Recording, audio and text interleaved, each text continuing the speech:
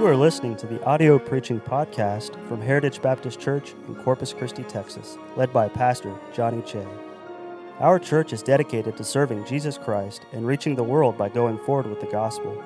We pray that you will be helped and blessed by this message from God's Word. Let's look here in Proverbs chapter 7, and let's begin just in the first couple verses here. Proverbs 7, verse 1. My son, keep my words and lay up my commandments with thee. Keep my commandments and live, and my law as the apple of thine eye. Bind them upon thy fingers, write them upon the table of thine heart. Say unto wisdom, thou art my sister, and call understanding thy kinswoman, that they may keep thee from the strange woman, from the stranger which flattereth with her words. For at the window of my house I looked through my casement, and beheld among the simple ones, I discerned among the youths a young man, void of understanding, passing through the street near her corner, he went the way to her house. Now, I was reading this several days ago and thinking about, of course, we understand the story of the strange woman and the simple and foolish young man. But what I was struck by reading this was just the instructions of the Father. Notice again in verse 1, my son, keep my words and lay up my commandments with thee. And so we find here some instruction from the Father to the Son and telling his son, you need to hear my words. And why do you need to hear my words? Because I want you to avoid the mistake. I want you to avoid the danger that we find here in chapter 7. And it does not end well. Look at verse 25. Let not thine heart decline to her ways. Go not astray in her paths. For she hath cast down many wounded, yea, many strong men have been slain by her. Her house is the way to hell, going down to the chambers of death. So we want to avoid the end of this chapter. How do we avoid the end of the chapter? By taking heed to the beginning of the chapter. And so tonight I want to preach on this thought, preserved through the word. Notice in verse 1, my son, keep my words. Preserved. You can be preserved. You can avoid the destruction at the end of Proverbs chapter 7 by taking heed and keeping his words preserved through the word. Let's have a word of prayer. Lord, I pray you'd help us tonight. Holy Spirit, you got a message for us. I pray that you would sink that into our hearts tonight. Have us to listen carefully. I pray, Lord, that you'd allow me to preach the word as you gave it to me, Lord. I pray that we would listen carefully. And Lord, you know the hearts of everyone here. Holy Spirit, convict as needed, comfort as needed, help as needed. I pray that tonight, Lord, maybe there's someone here that's not saved, that tonight would be the night that they get saved. Lord, just give us a good time. Have us to know that we met with you tonight. In your name we pray. Amen. So, of course, we understand that Proverbs is the book of wisdom. And, of course, it begins with the instruction of a father to his son.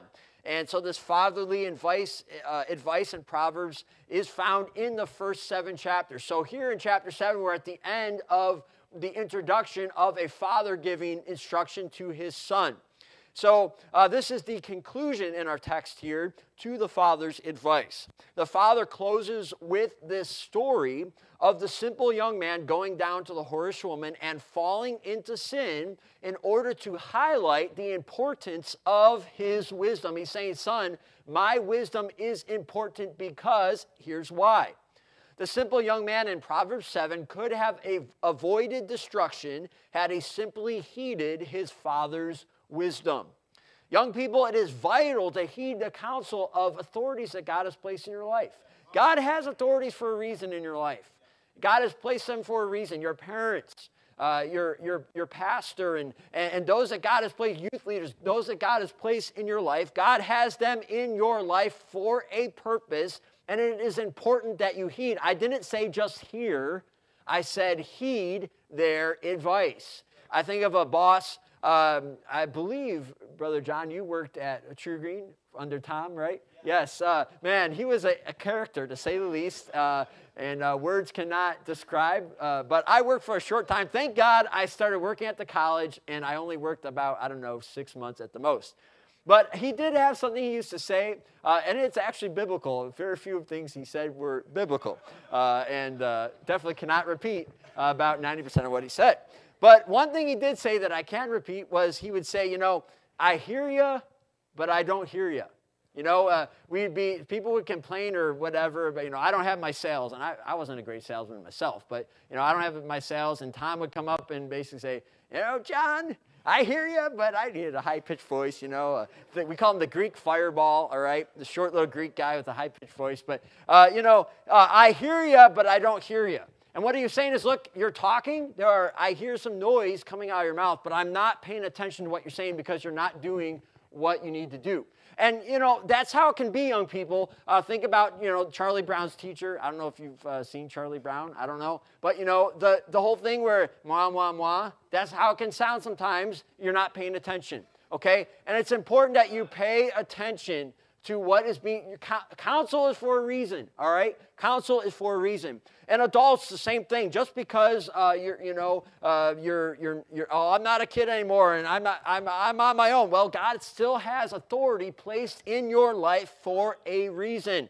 I want to remind you in 1 Corinthians chapter 11, don't turn there, but God tells us what I would have you know, that the head of every man is Christ, and the head of the woman is the man, and the head of Christ is God. There is an order that God has placed in our lives, and we must submit to that order. And by the way, that order includes your pastor. Just because that verse does not talk, I'm a man, I'm under Christ.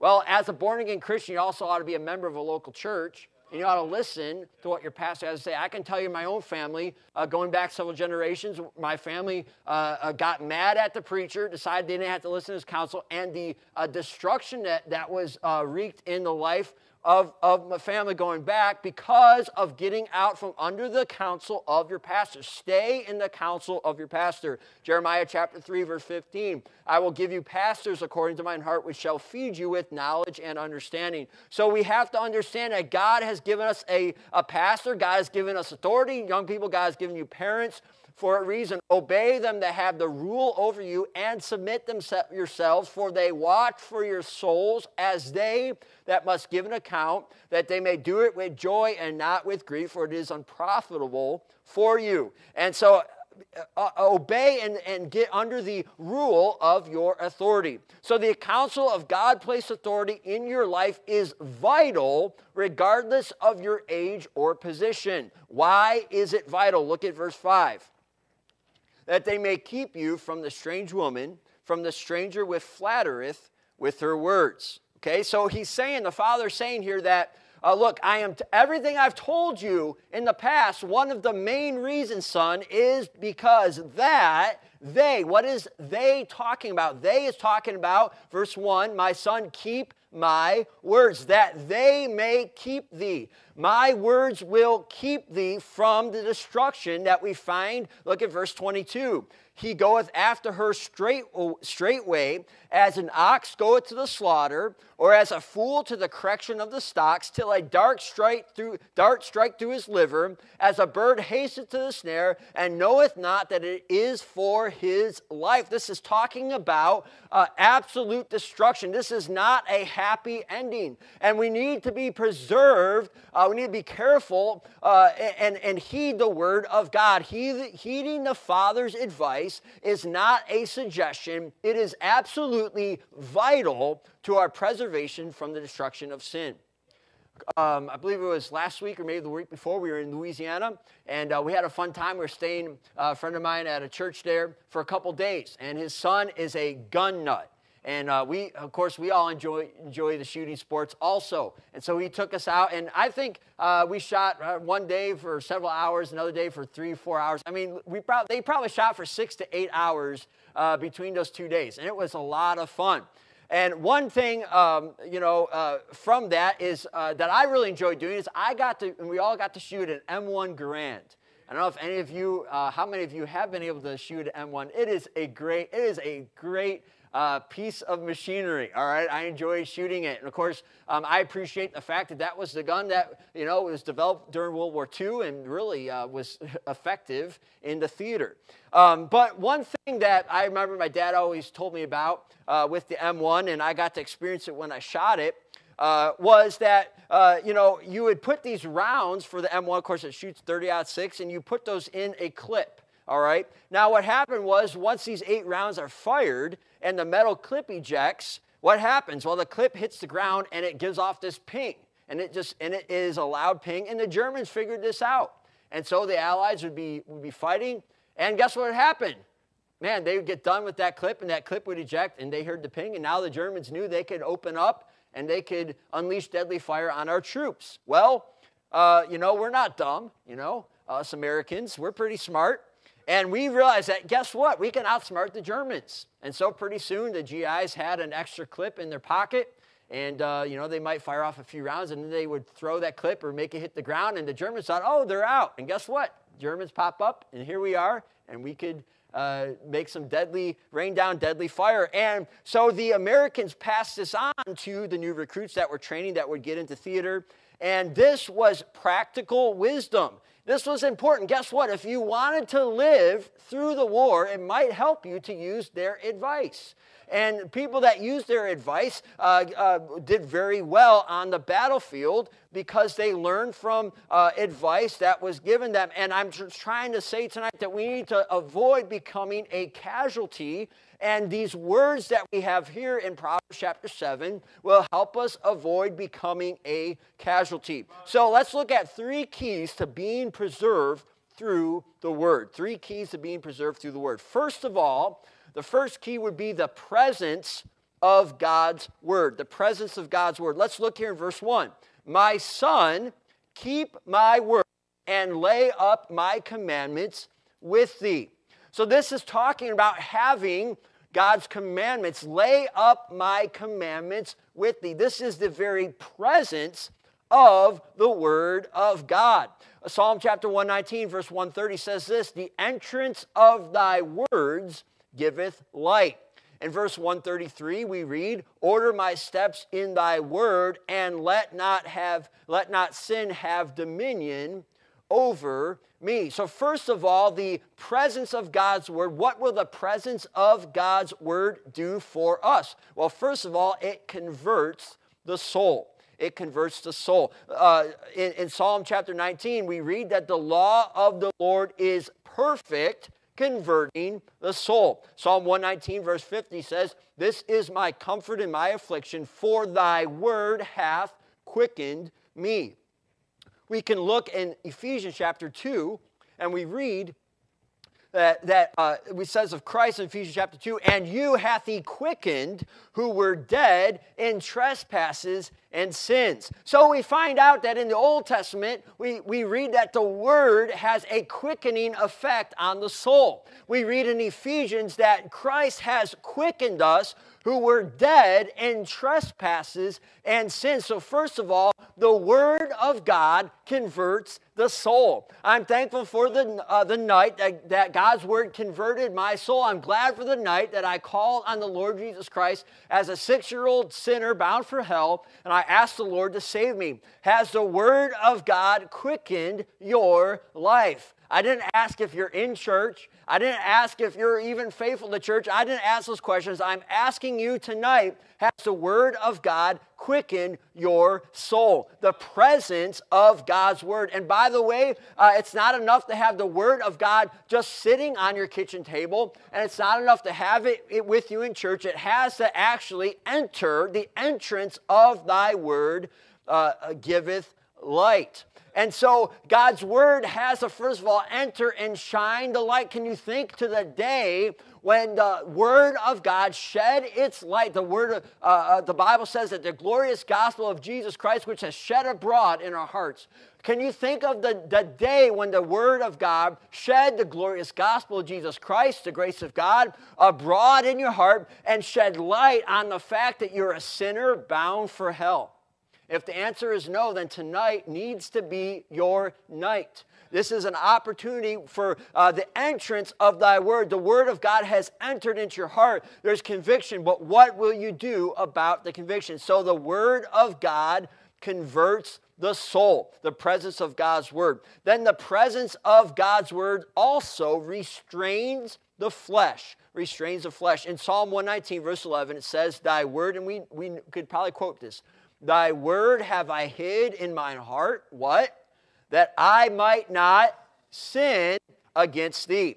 When you are tempted to sin, the Holy Spirit will bring a verse of Scripture to mind that will keep you out of sin. Let's go over, hold your place here in Proverbs chapter 7. Let's look at Romans chapter 6. Romans chapter 6. So when you have a time of temptation, the Word of God, if it is present in your life, if you are hiding the Word of God in your life, why should I read the Word of God? Why should I memorize the Word of God? Because in times of temptation, the Word of God, its presence in my life can help me restrain my flesh. Look at verse 12 in Romans chapter 6. Verse 12 here, talking about shall sin abound in verse 1, that grace may abound, God forbid. Look at verse 12 here.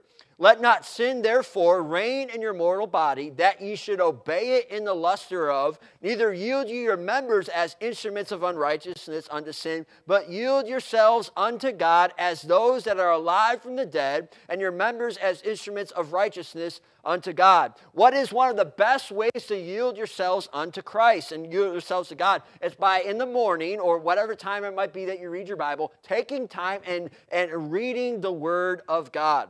That will restrain your flesh. When Jesus was tempted by Satan in the wilderness, every time there was a temptation, how did he respond? He said, "It is written." The very Son of God did not dare to confront sin on his own, but instead said, "It is written." He used the Word of God to combat sin, and in our life we must rely on the Word of God to combat sin. When the Word of God is not present in my life, my flesh will not be restrained, and I am liable to sin. That's why I believe it was Brother Vineyard used to say, any Christian that doesn't read their Bible for 30 days is capable of doing anything, and that makes sense. Why? Because your flesh is not restrained.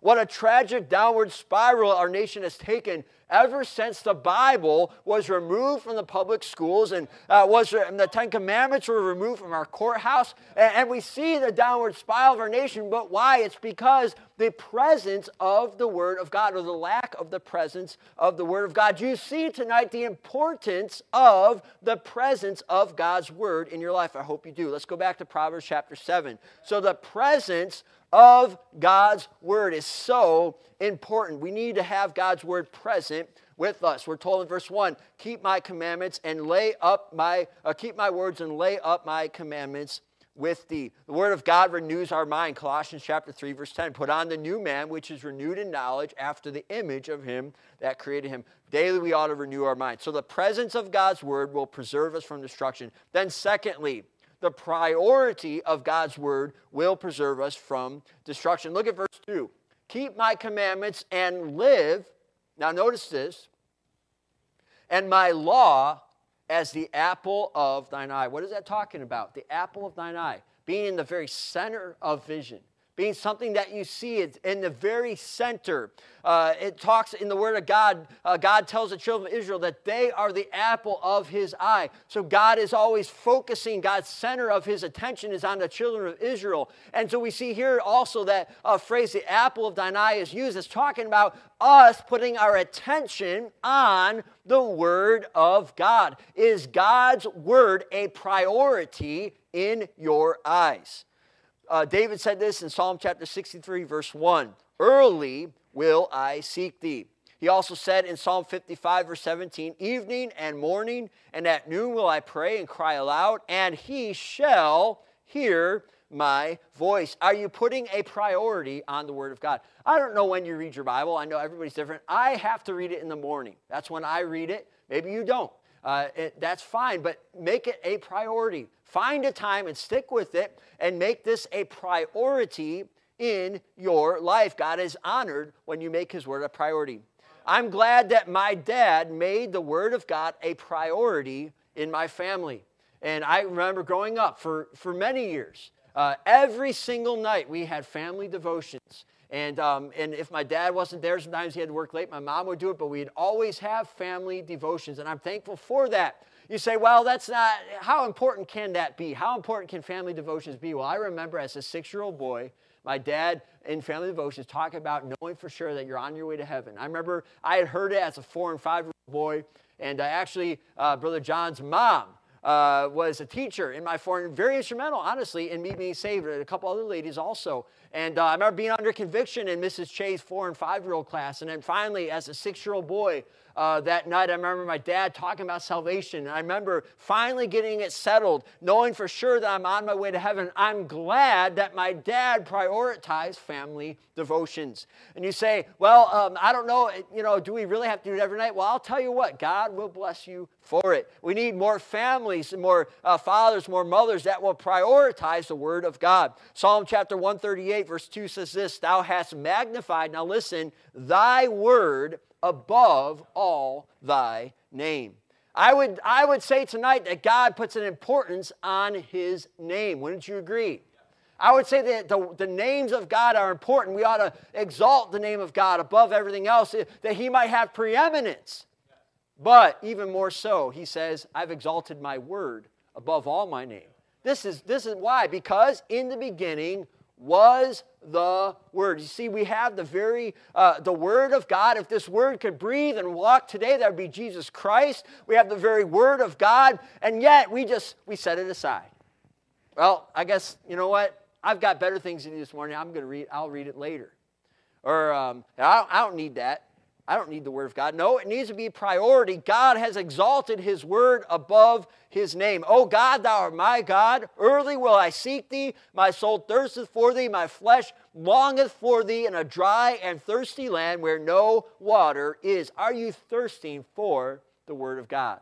Do you have a thirst? Do you have a hunger for the Word of God? If you don't, I would look inside and yourself and see and ask the Lord to reveal what is wrong in my life. There ought to be a thirst for the Word of God. So the presence of God's Word will preserve me from destruction. The priority of God's Word will preserve me from destruction. Then look at verse 3. Bind them upon thy fingers. Write them upon the table of thine heart. Say unto wisdom, thou art my sister, and call understanding thy kinswoman. The practice of God's Word will preserve me from destruction. We ought to make it it can't just be, all right, I have my Bible with me in church. I've read it today. That's great. But what does it say there in verse 3? Bind them upon thy what? Bind thy fingers. You use your fingers. I use my fingers a lot. I play the piano. I use them a lot. But we all use our fingers. Maybe some of you men work with your hands. Some don't, but some do. But that is intended, bind them upon the fingers. That is something that we will go to all the time. We use our hands. We use our fingers. Write them upon the table of thine heart. That means it's not just in my head. It's not just something that I know. And it's not just something that I say. It is something that I believe and I will practice. Notice verse 4, and say unto wisdom, thou art my sister. With your mouth it becomes part of your testimony. The law of God here, it's talking about keeping his law. And you notice in this passage where he uses that phrase, talking about his commandments, his law. What good is a law if it is never enforced? The speed limit. I appreciate when the speed limit is not enforced, personally. I was telling the guys, the only ticket, yeah, right? You should talk. But anyway, no, I was telling the guys that the only speeding tickets I've ever got are on tour in the college van. So I try to be careful. I have gotten several. Apparently, the state of Arkansas doesn't like how I drive. I found that out. Let's see. Well, that was really the one. And so, so I'm really careful, especially in Arkansas. But I don't want to get a ticket, all right? But a speed limit is just a sign, right? It's just a sign until you get a ticket. All right, I think it's just a sign, but if I get a ticket, I better be good here. All right, so a speed limit is nothing more than a sign, a piece of metal, until it is enforced. Even think about what's going on this week. Law enforcement giving rioters space to destroy. How stupid is that? This is only allowing lawlessness, and the laws that you have on the books are just black and white. It's just black ink on white paper. That's all that is. There is no backing behind the law. Why have law enforcement present if they can't or won't enforce the laws? But it's the same thing with God's word. The Bible says this is our law. And what good does it have to have a law? We say, well, I believe in the rule of law. Okay, but if I believe in the rule of law, then I'll obey the speed limit. So, that's convicting. But anyway, I get the altar at the end of the service. But anyway, but in our life, what good is the Word of God, the rule of law in our life that governs our Christian life if it's not going to be practiced, if it's not going to be enforced? Practice God's Word. When was the last time that God spoke to you while you were reading your Bible? Now, I hope God is speaking to you during preaching. I hope God is speaking to you during times, song service. But when was the last time God spoke to you just when you were personally reading your Bible? And then what did you do about it? I'm not just talking about God spoke to you, but furthermore, what about after you read the Word of God, when you have your time of prayer, saying, Lord, that's something I need to work on. Would you please help me today? I remember I used to go every Sunday morning to preach in the King County Jail there back home. And I went with a man in the church for a while. And it was always convicting because pretty much every Sunday he would talk about how, reading the proverb a day and what he got out of it and how it helped him that week. And man, I was just thinking about that, how this man, is not just reading his Bible, but he's putting this into practice. And that's what we need to do, is to put God's Word in practice. What do you do about what you read when God speaks to your heart? Practice God's Word. Don't only practice God's Word, but engraft God's Word. Engraft God's Word. In James chapter 1, verse 21, it talks about the engrafted Word of God. And I'm not going to go into detail about engrafting. My dad is really into, growing. He can grow just about anything. And especially he loves his fruit trees. And he knows all about grafting in the fruit trees. But the engrafted Word of God, where it becomes part of you. And it gets in your heart. Again, Psalm 119, verse 11, Thy word have I hid in my heart. Proverbs chapter 7, verse 3 talks about writing God's commandments. He says in verse 2, my law. He says, bind them upon thy fingers, and write them upon the table of thine heart, when it becomes part of you. So practice God's Word, engraft God's Word, and then be accountable to God's Word. Notice in verse 4, say unto wisdom, thou art my sister, and thy kinswoman. There's some accountability to the truth. We don't want to be held accountable anymore to the truth, do we? We want to hear it.